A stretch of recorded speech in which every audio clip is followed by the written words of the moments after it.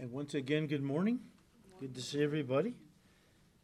If you would turn with me in your Bibles to the Gospel of John chapter, 18. If you're new with us, welcome. It's good to see you. We are studying the Gospel of John here at Calvary on Sunday morning. And I say we're in the finish line in the home stretch, but that could take a while. It's quite a home stretch. It's a lot there. But in our study, in John's Gospel, we find ourselves this morning looking at and finishing the final stage of Jesus' civil trial. As we have said, Jesus endured two trials the morning of his crucifixion, the first being a religious trial and the second a civil trial. The first trial took place before the Sanhedrin, which is the Jewish high council. The second one before Pilate, the Roman governor of the region. As we have pointed out, each trial had three phases to it. Now, in Jesus' civil trial, he first stood before Pilate, then Herod, and finally before Pilate once again. And that's where we really pick up our study this morning. Now, I'm going to have you just stay in John 18, and I want to just read from Luke because this is what happened right after he was returned from Herod. Herod gave him back to Pilate, Jesus. So then Luke 23, verses 13 to 15, then Pilate, when he had called together the chief priests, the rulers, and the people, said to them, "You have brought this man to me as one who misleads the people.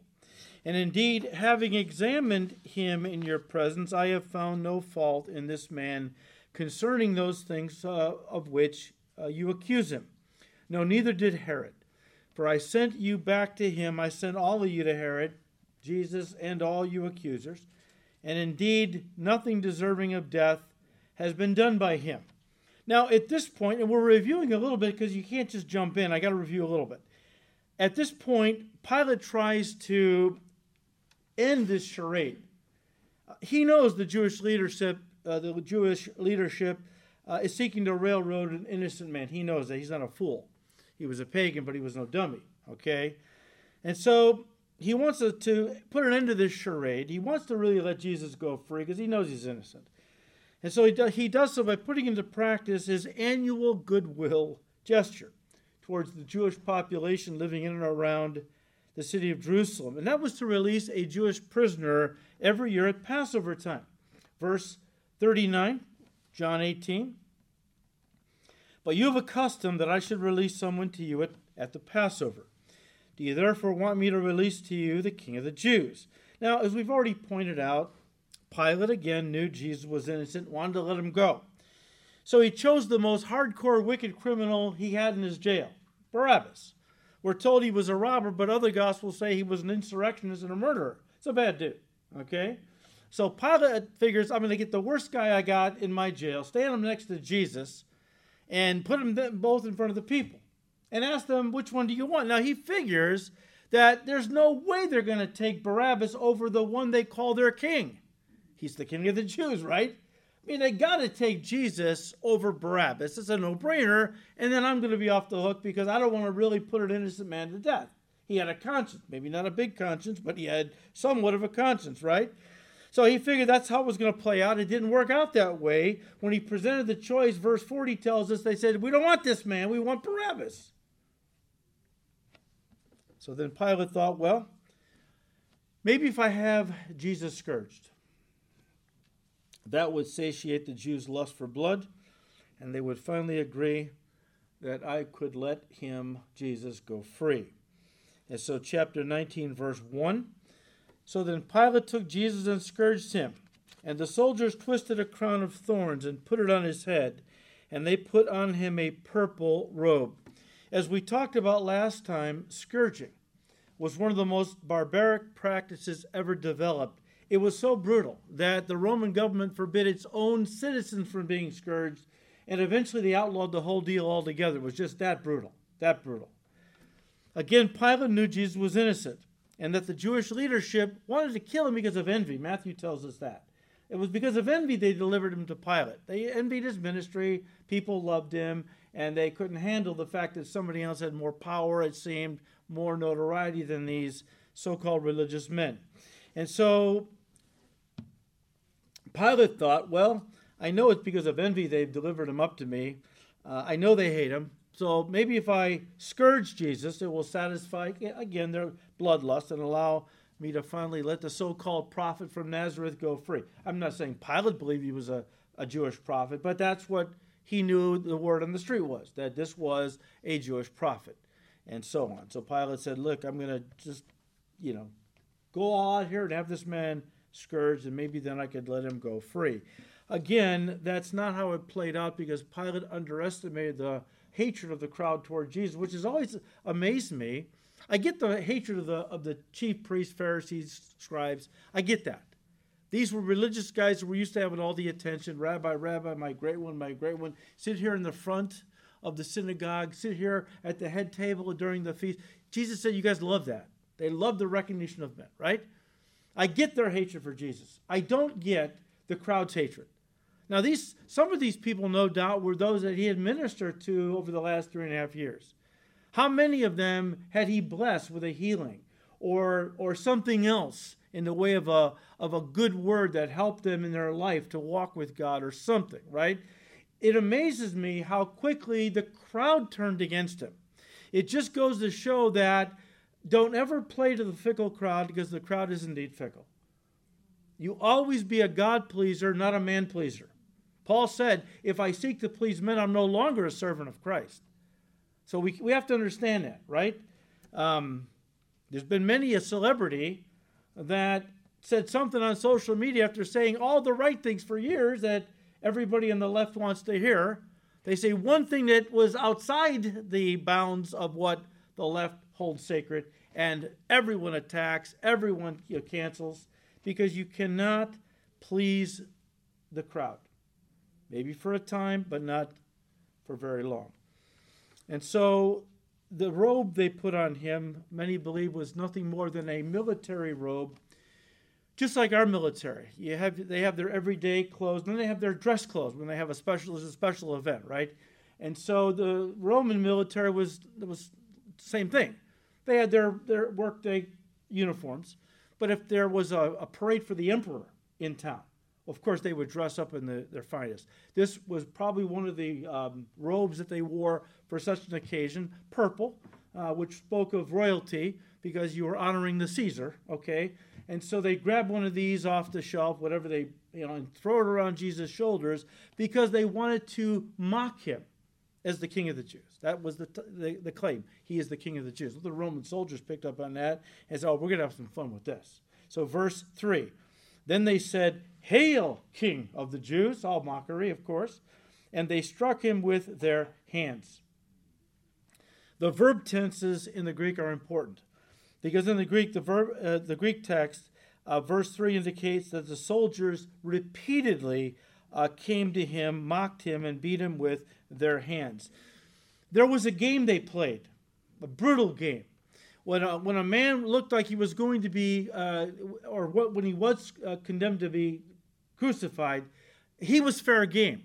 He was going to die anyway, so Rome didn't care how you treated him. So they had this vicious game they played. They would have a prisoner tied up, right? And they would all the Roman soldiers, maybe, 4 or 5 of them that were around at that, would show the prisoner their fists, put a blindfold or a bag over their head, and one of them would punch him as hard as they could. They took the blindfold off. If he was still conscious, the game was, now tell us who hit you. And if he didn't guess right, blindfold came on again, and somebody hit him again. They did this until he was almost dead. I mean, he was so brutalized that he just was, they practically beat him to a pulp, okay? So that's the game they played with our Savior. And I bring all this out not to shock and to horrify, but to humble. We ought to be humbled. Those beatings were my beatings. He was bruised for my iniquities. He was punished for my sins. The chastisement that I might have peace with God was laid on him. By his stripes I was healed. That was my beating and your beating. And it ought to humble us that God so loved us that he came down and he took the beating. He took the scourging. He went to the cross, all because of his great love wherewith he loved us. We ought to be humbled by that. Verse 4, Pilate then went out again and said to them, "Behold, I am bringing him out to you, that you may know that I find no fault in him." Then Jesus came out, wearing the crown of thorns and a purple robe. And Pilate said to them, "Behold the man." I believe, and I have no way to prove this, but I believe what Pilate was saying when he said, "Behold the man," I'll paraphrase, look at this man. Hasn't he suffered enough? I mean, come on, enough is enough. Let me let him go now. You've got your blood. Let me let him go. Let's end it now. That's what I believe was being said. Behold the man. Verse 6, therefore, when the chief priests and officers saw him, they cried out, saying, "Crucify him, crucify." Like blood in the water to a group of sharks, right? They weren't satiated at all by the scourging Jesus endured. It just ramped up their lust for more blood. So crucify him, crucify him. Pilate said to them, "You take him and crucify him, for I find no fault in him." Now, guys, this is the third time Pilate announced, "I find no fault in him." At this point, the crowd could have shot back, "Well, then why did you have him scourged?" I mean, that proves you find some guilt in him. Because you don't scourge an innocent man. So why did you have him scourged if you think he's innocent, right? You have to understand, Pilate was a true politician. Probably had been one all of his life. And as a true politician, his words and his deeds didn't always come together. I mean, often they would tell you what you wanted to hear and did something completely different, right? We have experienced that in our culture. But one commentator, I think, put a good finger on it. He said, and I quote, "He, Pilate, was a weak-willed man who, like many politicians, hoped to find a happy compromise that would please everybody. The Chinese teacher Confucius defined cowardice as to know what is right and not do it," end quote. Now, guys, I want you to turn to Matthew's Gospel, chapter 27. I want to show you how Matthew records the scene. They both record the same scene, but they give different details. And that's why we've been jumping around to the various Gospels at times, because I want you to get a full picture of what happened that morning. So, Matthew 27, verse 21, the governor answered and said to them, "Which of the two do you want me to release to you?" They said, "Barabbas." Pilate said to them, "What then shall I do with Jesus, who is called Christ?" They all said to him, "Let him be crucified." Guys, the big mistake that Pilate made, the mistake that's going to torture him for all eternity, was allowing the crowd to make the decision for him as to what he was going to do with Jesus. I've said it before, let me say it again. Make no mistake about it. Jesus wasn't on trial that day in Pilate's court. Pilate was. In that regard, Pilate becomes, I think he's being held up by the Holy Spirit as an example for the whole human race. For the whole human race. Pilate becomes an example of the place every human being finds him or herself in when presented with the gospel. What am I going to do with Jesus, who is called Christ? That's the question of the ages. There is no more important question a person can ask and answer in their own life. What am I going to do with Jesus, who is called Christ? Am I going to receive him, or am I going to reject him? And if I believe in him, am I going to commit my heart to him? Because there's a lot of folks that have head knowledge. They've gone to church all their lives, gone to Awanas, Bible camp, whatever. They know who Jesus is. I had that knowledge. As a Roman Catholic before I knew who Jesus was. I believed he was the Son of God, Savior of the world, who died for my sins, rose again the third day. I had all the head knowledge, but I had not committed my life to him in the sense that I received him into my heart as my Lord and Savior.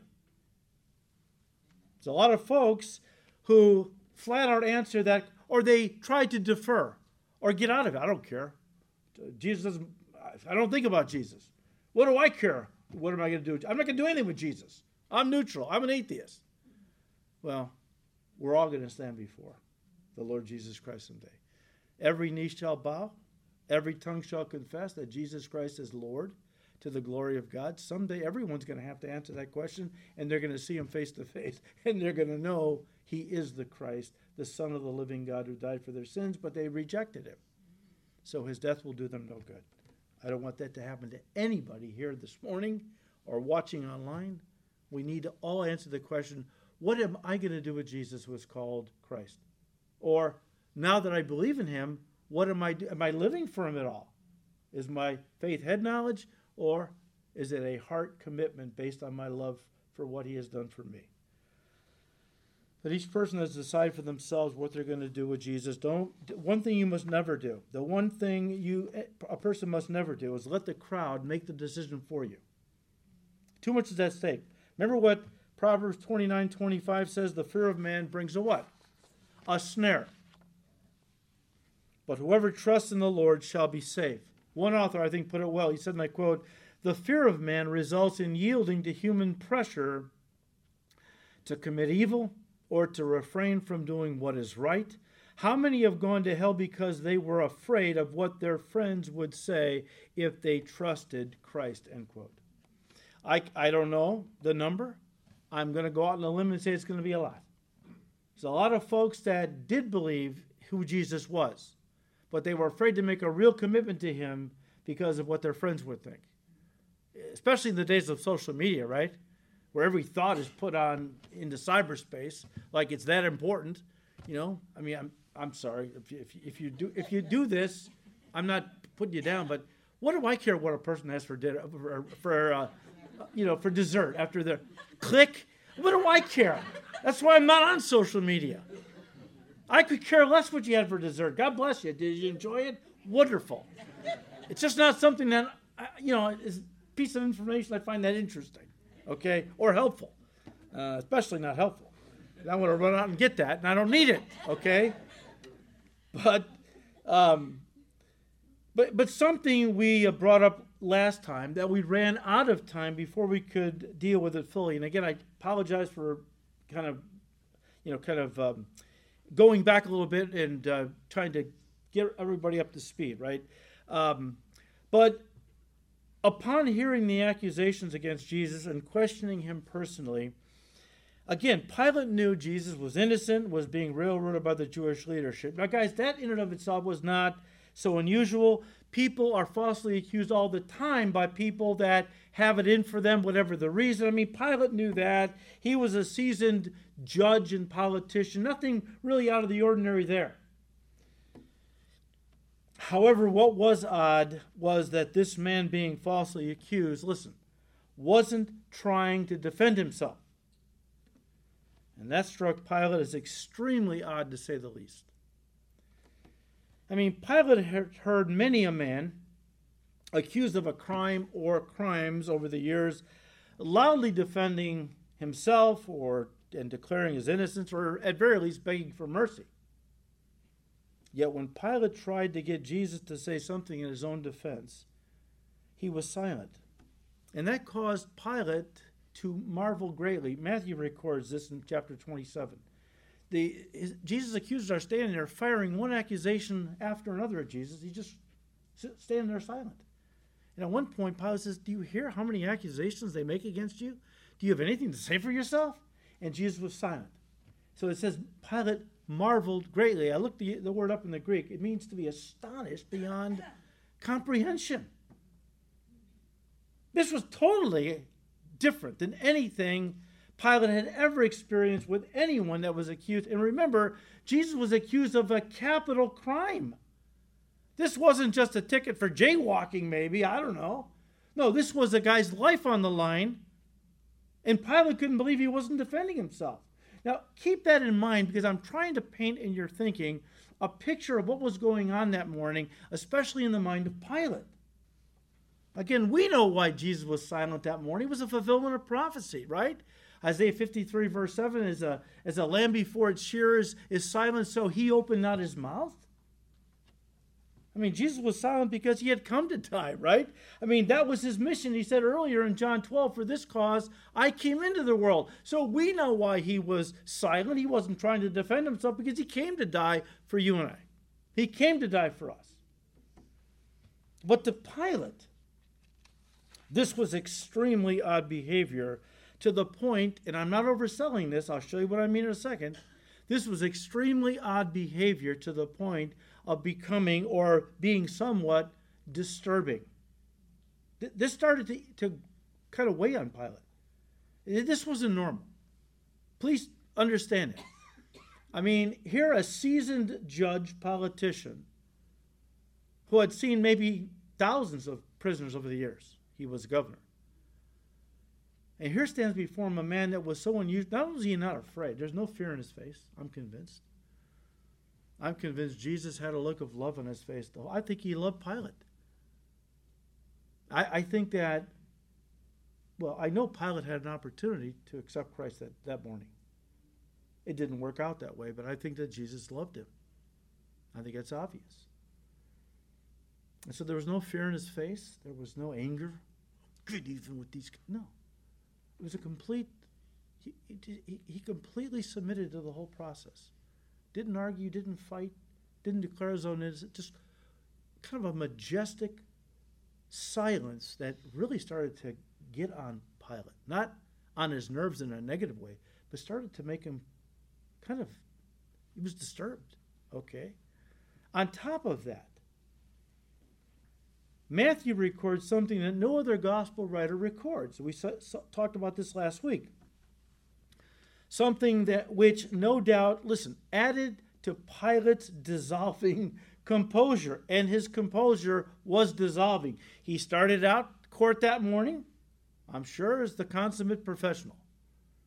But as things wore on with this case, he started to become more and more unsteady. I think fear began to grip his heart. Taking into consideration, the Romans were very superstitious people. You got to understand that. That's part of the background. The Romans were very superstitious people. So here's Pilate confronting this guy, and he doesn't really know who he is, but he's totally different, right? And right in the middle of this trial, Pilate's wife, Procula, however you pronounce it, sends him a message. Now, Matthew records this in Matthew 27, verse 19. While he was sitting on the judgment seat, his wife sent to him, saying, have nothing to do with that just, the Greek word means righteous, implying innocence, of course, have nothing to do with that righteous man. For I have suffered many things today in a dream because of him. Now, guys, whether or not this dream came from the Holy Spirit, we're not told. But we do know one thing for sure. The Romans believed that the gods used dreams to communicate to mortals. They believed that. That was part of their faith system. Okay? And the fact that Pilate's own wife had a dream warning him not to pass judgment on this just man. If it was me, I would have sent a message back, honey, can you give me a little more? Why should I not, what are you telling me? See, I believe that his wife's message warning him not to pass judgment on Jesus so unnerved Pilate. Why did it really unnerve him? Because in his mind, again, thinking like Pilate was thinking, in his mind, it could have been a dream from one of the gods saying, don't mess with my kid. This is my son. You better not mess with him. You better not sentence him to death, because now you're going to incur my wrath. This is what, no doubt, Pilate, as a pagan, it was running through his mind at least. I tell in first service when Paul and Barnabas, I forgot it was Lystra, I forgot where it was, but remember, God used Paul to heal somebody, and so right away they assumed the gods had come down. The big guy is Zeus, the little guy is Hermes, Mercury, he's the spokesman, right? And somebody ran down to the temple of Zeus, or said, "Hey, your god's in town. Come on down and sacrifice." Next thing you know, this priest is dragging this animal down the street to sacrifice to Barnabas and Paul, who they thought was Zeus and Hermes, right? And Paul's horrified, said, "Don't do that. We're just men. Worship God." But the idea was that city, Greek mythology said at one point, a couple of the gods had come down, taken human form, and they were abused by the people. They weren't treated kindly. They weren't treated with respect in some way. And so when they got back to their place where they lived, they sent all kinds of plagues and different things on the people of that city. And so that was part of their cultural, mythology. And so they, said, "I'm not going to make that mistake again." And so they just assumed. See, this was how they were wired, though.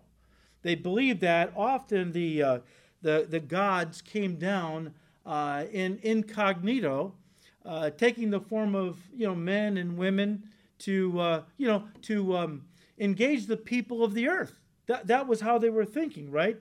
And so this is what Pilate was no doubt thinking, and why his wife's note so unnerved him. And it could be the main reason why he shifted into high gear after this point, trying to let Jesus go, because he was afraid he was actually sitting in judgment on one of the sons of the gods. But Pilate, if he was nervous or full of anxiety at this point, he's about to shift into full-blown panic. And here's where we kind of pick it up this morning, where, Pilate said, look, you take him and crucify him. I find no fault in him. Verse 7, the Jews answered him, we have a law, and according to our law, he ought to die because he made himself the Son of God. Therefore, when Pilate heard that saying, he was, listen, the more afraid. So he was already scared, and now he becomes even more afraid and went into the praetorium and said to Jesus, where are you from? And folks, he wasn't looking for Nazareth or Bethlehem as an answer. Like, where are you? What planet are you from? But Jesus gave him no answer. And guys, this is where Pilate starts to really become unglued, as he is now wondering if he is sitting in judgment on a son of one of the gods. And again, the Greeks and Romans did believe that the gods took human form, and they came down to interact with mortal men and women on the earth. And, we could say that his fears were actually somewhat justified. He was sitting in judgment on not one of the sons of the gods, but on the only begotten Son of the one and only true and living God. So he was, that was true in his mind. Verse 10, then Pilate said to him, are you not speaking to me? Because Jesus was silent. Do you not know that I have power to crucify you and power to release you? I love this. Jesus answered, you could have no, and I don't at all think that Jesus answered in a snide way or just a sarcastic way. I think he was completely in control, completely calm, and said, you could have no power at all against me unless it had been given to you from above. The devil can't do anything to us except God give him permission. We learned that from the book of Job, chapter 1. Satan had to get permission from God to touch Job. You say, well, why would God do that?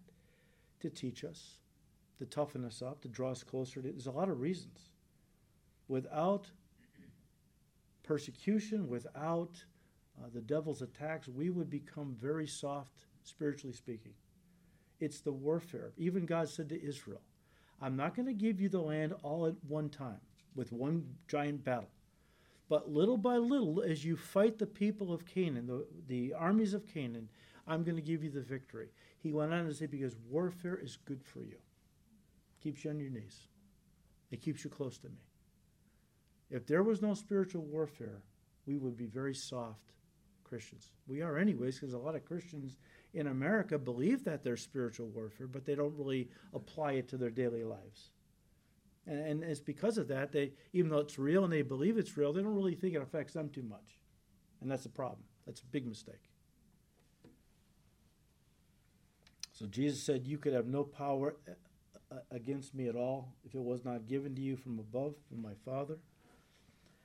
Therefore, the one who delivered me to you has the greater sin. Who would that be? Not Judas. I'm convinced it was not Judas. It was Caiaphas.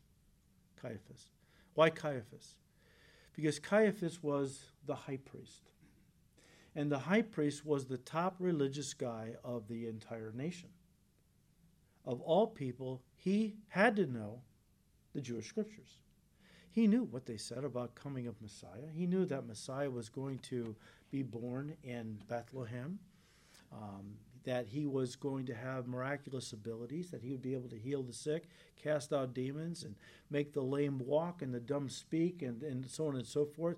Everything Jesus did. Remember, at one point, John the Baptist even started to double think, are you really the Messiah, or should we look for another? He's in prison now and sends word to Jesus. And you tell John, Jesus said, the lame walk, the mute speak, the dead are raised. These are all the works of the Messiah. And tell John that no one who believes in me will ever be put to shame. That's the thing. Caiaphas had, that's why the Bible says with knowledge comes responsibility, and the one who has more knowledge will incur the more strict judgment if they don't receive Christ as their Savior. When you're talking about hell, there's degrees of punishment in hell. And the hottest fires of hell are reserved for those who knew the truth but rejected it, as opposed to those who never really had the Bible. They're still accountable because the creation declares the glory of God. You look up into the heavens and know there's a creator. And if you want to know him, cry out in your heart, I don't know who you are, but I want to know you. And God will get them the information. He will always get people the gospel who want to know and be saved. Anyone who wants to know him, he will never turn away. That's our God. He promises us that, right? But so, the one who has delivered me to you has the greater sin. Not that Pilate was innocent, but Caiaphas was going to be held even more accountable. Verse 12, from then on Pilate sought all the more to release him. But the Jews cried out, saying, if you let this man go, you are not Caesar's friend. Whoever makes himself a king speaks against Caesar. Now, guys, when the Jews said this, Pilate knew it was over. It was over. They had him over a barrel. They pressured Pilate to execute Jesus, or else they would turn him into Caesar as one who was aiding and abetting a man who claimed to be the king of the Jews when the Jews were under Caesar's authority. He was their king. For anyone to claim he was the Jews' king, it was in defiance of Caesar. And so Pilate was aiding and abetting. You don't put him to death. You're aiding and abetting this treason. This is treason, Pilate, that you're engaged in if you don't put this man to death. He's claiming to be king of the Jews. Caesar is our king. We have no king but Caesar. Remember they said that? Interesting. With your words you'll be justified. By your words you'll be condemned. Out of the abundance of the heart the mouth speaks. So, verse 13, when Pilate therefore heard that saying, he brought Jesus out and sat down in the judgment seat in a place that is called the Pavement, but in Hebrew, Gabbatha. One commentator rightly observed, and I quote, as Pilate sits down in his judgment seat to make a decision, the irony is that he himself is being judged on the basis of his response to Jesus Christ. So, too, some of you will sit back and say, I'm going to analyze, scrutinize, and evaluate Jesus Christ.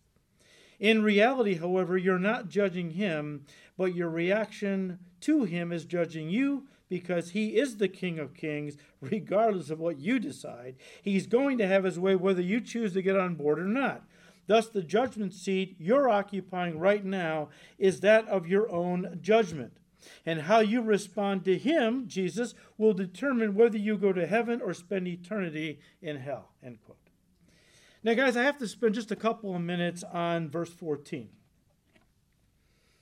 which says, now it was preparation day of the Passover and about the 6th hour.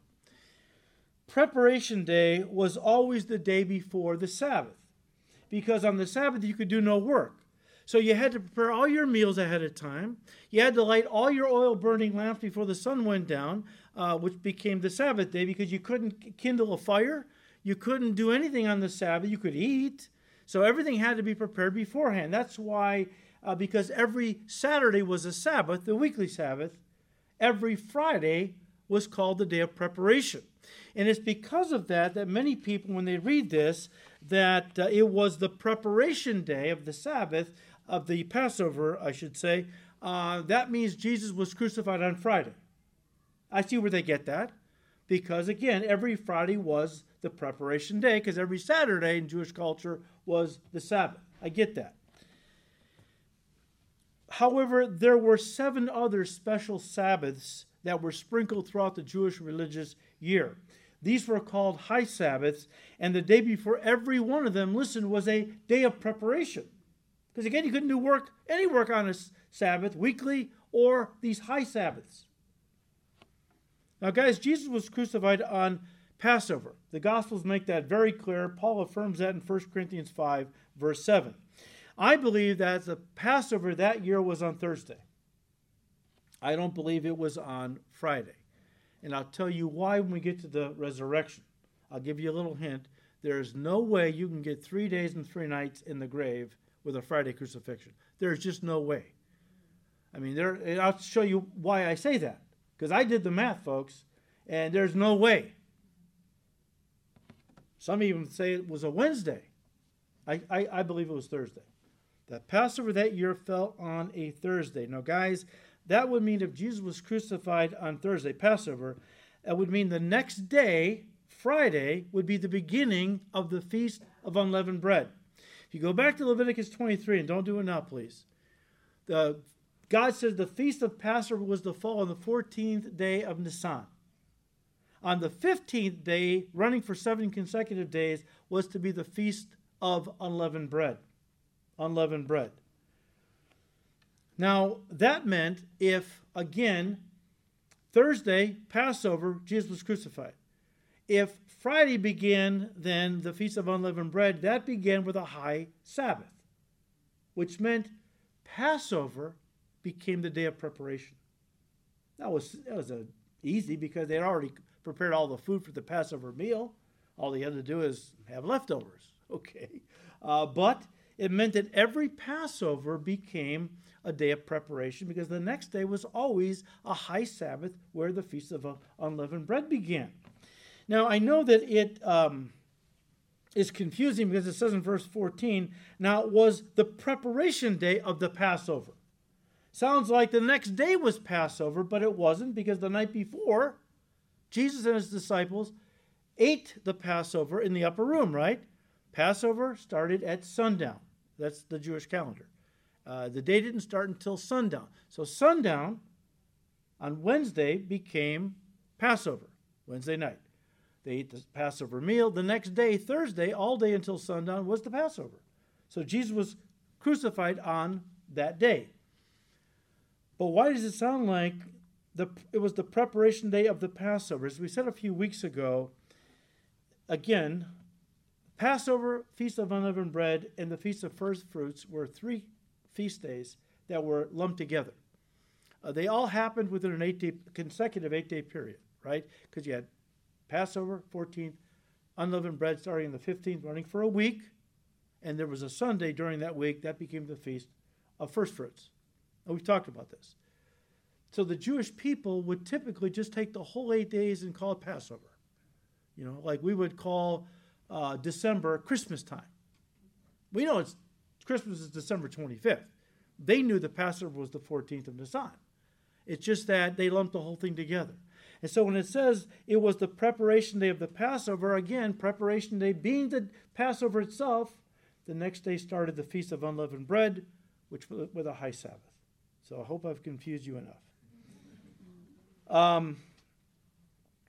When John says in verse 14 that it was about the 6th hour, scholars believe John was using Roman time. In Roman time, that would have been 6 a.m., 3 hours from the crucifixion. Because Mark tells us that Jesus was crucified the 3rd hour, which is no doubt the Jewish reckoning of time. The 3rd hour would have been 9 a.m. So we're now 3 hours from the cross.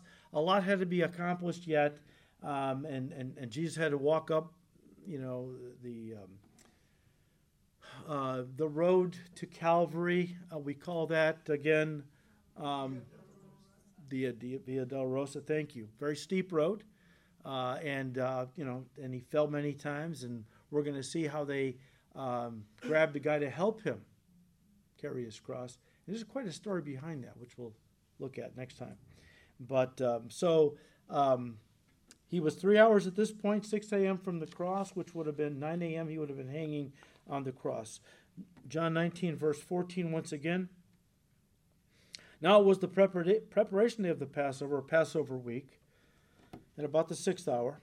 And he said to the Jews, Pilate did, "Behold your king." But they cried out, "Away with him, away with him, crucify him." Pilate said to them, "Shall I crucify your king?" The chief priests answered, "We have no king but Caesar." Wow. Then he delivered him to them to be crucified. Then they took Jesus and led him away. Now, guys, to fully understand what's going on here, you got to know the backstory. You got to know the backstory. To fully understand why Pilate seemed to have caved to the bloodthirsty mob so quickly. And I know he put up a little bit of a fight, but he was a Roman leader, a governor. And they didn't take kindly to being told what to do. So when the people kept demanding that Pilate have him crucified, if Pilate wanted to, he could have said, "Hey, knock it off. I'm the governor. You're not. I'm going to do what I think is right. I'm not going to let you dictate the situation." But he gives in to this bloodthirsty crowd. Why? Well, again, there's a little backstory or background that's necessary. I'll set it up by quoting one historian who had this to say about Pilate. He said, "Pontius Pilate," and that is the correct way to pronounce his name, by the way. Pontius is not right. You want to call him Pontius? That's up to you. I'm just telling you, the right way to pronounce his name is Pontius Pilate. All right? So if you're ever on some kind of a game show where that's a trivia question, you know the answer now. Pontius Pilate had been appointed the 5th governor of Judea by Emperor Tiberius in the year AD 26 and held that position for about 10 years. Both the Gospels and the extra-biblical sources portray him as proud, arrogant, and cynical, but also as weak and vacillating. His tenure as governor was marked by insensitivity and brutality, end quote. All right. Pilate seemed to have had an "I'm going to show them who's boss" kind of leadership style in his relationship to the Jewish people he had been placed over as governor. He had totally underestimated their resolve and tenacity. The Jewish people are very resourceful and they're very tenacious. They're just an incredible people. And what happened was, by this time, Pilate had backed himself into a corner with the Jewish population living there in Jerusalem and around the suburbs, and even with the emperor himself. You say, what happened? Well, Pilate had been in power about 5 or 6 years at this point in John's Gospel, chapters 18 and 19. And he hadn't always exercised the best judgment in dealing with the Jewish people. First of all, it seems like he started his career there in Jerusalem by deliberately offending the Jewish, like he just wanted to show them who was boss. So what did he do?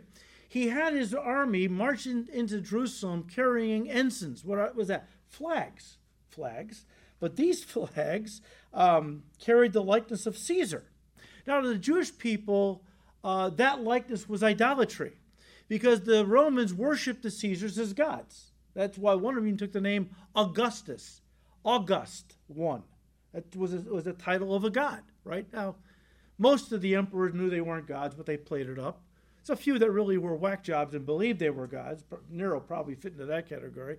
But so Pilate, going to show him who's boss, he has his soldiers march into town carrying these flags with the image of Caesar, which the Jews immediately saw, because they worshiped Caesar, as a form of idolatry. God said in the law, he said, look, you're not to make the likeness of any gods that are in heaven, on the earth, under the earth, because it's idolatry. So that's what they're picking up on. And previous governors had carefully avoided displaying the ensigns in public, especially in the holy city of Jerusalem, where they knew the Jewish population was deeply religious and would take great offense at these things. Why do you want to purposely upset them?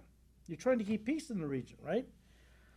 And so a delegation of Jewish leaders got together and they went to Pilate, and they didn't ask him, they demanded that he remove the ensigns immediately.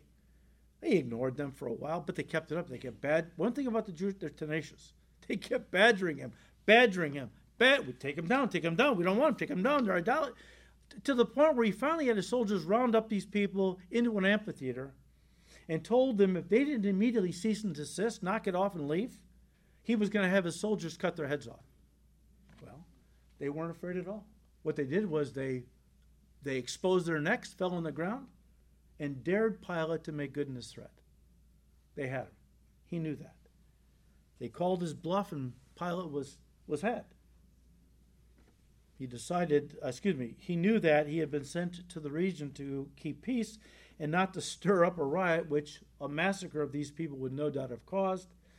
And so he gave in to their demand. That was strike one. Strike two came not long after, when Pilate decided to build an aqueduct that would bring fresh water from 50 miles away into the city of Jerusalem. That would have been a good public works project. The Jews did need more fresh water coming into the city, and it would have been helpful to the Jewish population. The problem was Pilate did not have the funds to finance this project. So, once again, exercising bad judgment, he forcibly took money out of the Jewish temple, which in the mind of the Jews was dedicated to Yahweh, the God of Israel, and could only be used for the worship of him. Well, you can imagine the Jews revolted, and so to counter this uprising, Pilate took a little more, he played it down. He didn't, have the armies all dressed up like soldiers. What he did was he had a whole bunch of his soldiers dressed up in like street clothes, not wearing, blending in, and went into among the mob that was, protesting, Jewish mob. And at one point, he or someone else gave a signal, and they had daggers and clubs underneath their cloaks. At one point, they went into the crowd, signal was given, they pulled out these things, beat and killed a whole bunch of these Jewish protesters. It didn't come out immediately. He was behind it, but the Jews know. And eventually it got back to the leaders in Rome, what had happened, right? That was strike two. Strike three, his third offense against the Jewish people, almost got him executed by the emperor. And for this one, he had special shields made for his soldiers stationed at the fortress of Antonia, which was a fortress right there at the Temple Mount. So he had a group of soldiers assigned to the Temple Mount area, right? And in a blatantly transparent attempt to flatter the emperor, Tiberius Caesar, Pilate ordered the likeness of Tiberius engraved on these new shields. Again, all these shields made, but he decided to put Tiberius's likeness on the shields to flatter the emperor, right? Well, as Pilate should have learned already, the Jews saw these signs again as a form of idolatry, and this time the Jewish leaders bypassed Pilate altogether and went straight to Caesar to file a formal complaint against Pilate. The emperor didn't care about empty flattery. What he did care about was for Pilate to keep peace in the region and not do anything to foment a revolution. Tiberius demanded the shields be removed immediately, and he warned Pilate if there was one more uprising among the Jewish population under his control, it would mean his head. Now, guys, all of that becomes the background for what we're reading in John's Gospel. You can see when it came to the trial of Jesus that Pilate was caught between the proverbial rock and a hard place. Pilate knew Jesus was innocent and wanted to let him go. But the people kept demanding that he give the order to have Jesus crucified. Only John records what finally forced Pilate to give in to their demands. Again, John 19, verse 12, the Jews cried out, saying, "If you let this man go, you are not Caesar's friend. Whoever makes himself a king speaks against Caesar." And when Pilate heard that, he felt he had no other choice than to put Jesus to death. To do the right thing, to let Jesus, an innocent man, go free, well, that would have caused a riot, and Pilate could not afford that, not if he wanted not only to save his job, but to save his neck. And so we read in Matthew's Gospel, if you're not there, you can turn to chapter 27. So we read in Matthew 27, verse 24.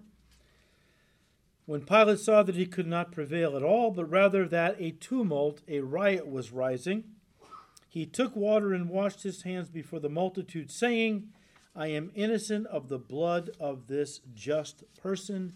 You see to it." The problem was that Pilate couldn't wash away the guilt and sin of crucifying an innocent man by simply washing his hands in a basin of water, any more than I, as a Roman Catholic at one time, could wipe away my sins by having ashes smeared in my forehead every Ash Wednesday, once a year, or by going to church and lighting a candle. There are things that will not wash away our sins. How ironic for Pilate, the only thing that could wash away his sin was the very blood he had ordered spilled. As Robert Lowry's beautiful hymn declares, what can wash away my sins? Nothing but the blood of Jesus. Now you might be wondering, and we're done, but let me just give you this. You might be wondering, whatever happened to Pontius Pilate? Well, historians are not completely sure. There's different variations of how he came to his end. I'll give you one of the more common ones. Some sources say that he fell out of favor with Emperor Caligula, who came after Tiberius, and was exiled to Gaul, France, where he eventually committed suicide. Many in the early church attribute Pilate's misfortune, and a lot of people trace the fact that it seemed like right after this trial of Jesus, his life took a nosedive. Pretty dramatic nosedive. And many in the early church say it all started when he condemned Jesus to death and that it was a judgment of God upon his life.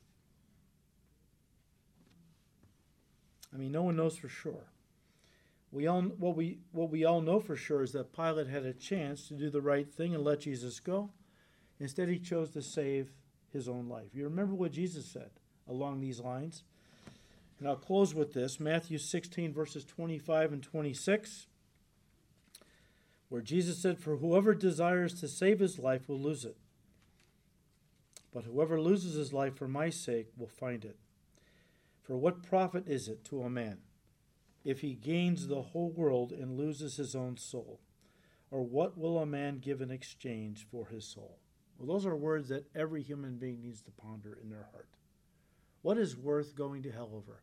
50, 60, 70 years of money on the earth? If you could achieve the level of a king of the whole earth, how long can you enjoy it? Again, less than 100 years, no doubt?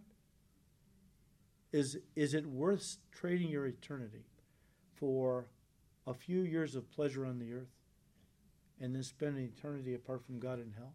Apparently, there's a lot of folks who think it's worth it because they make that trade every day. But Jesus said, nothing is worth your soul. Don't let the devil tell you. This world is worth it. Live for the moment. You only get so many moments in this life. And then you're facing a Christless eternity in hell. All right, the trials are over. All that's left now is for the King to be crucified.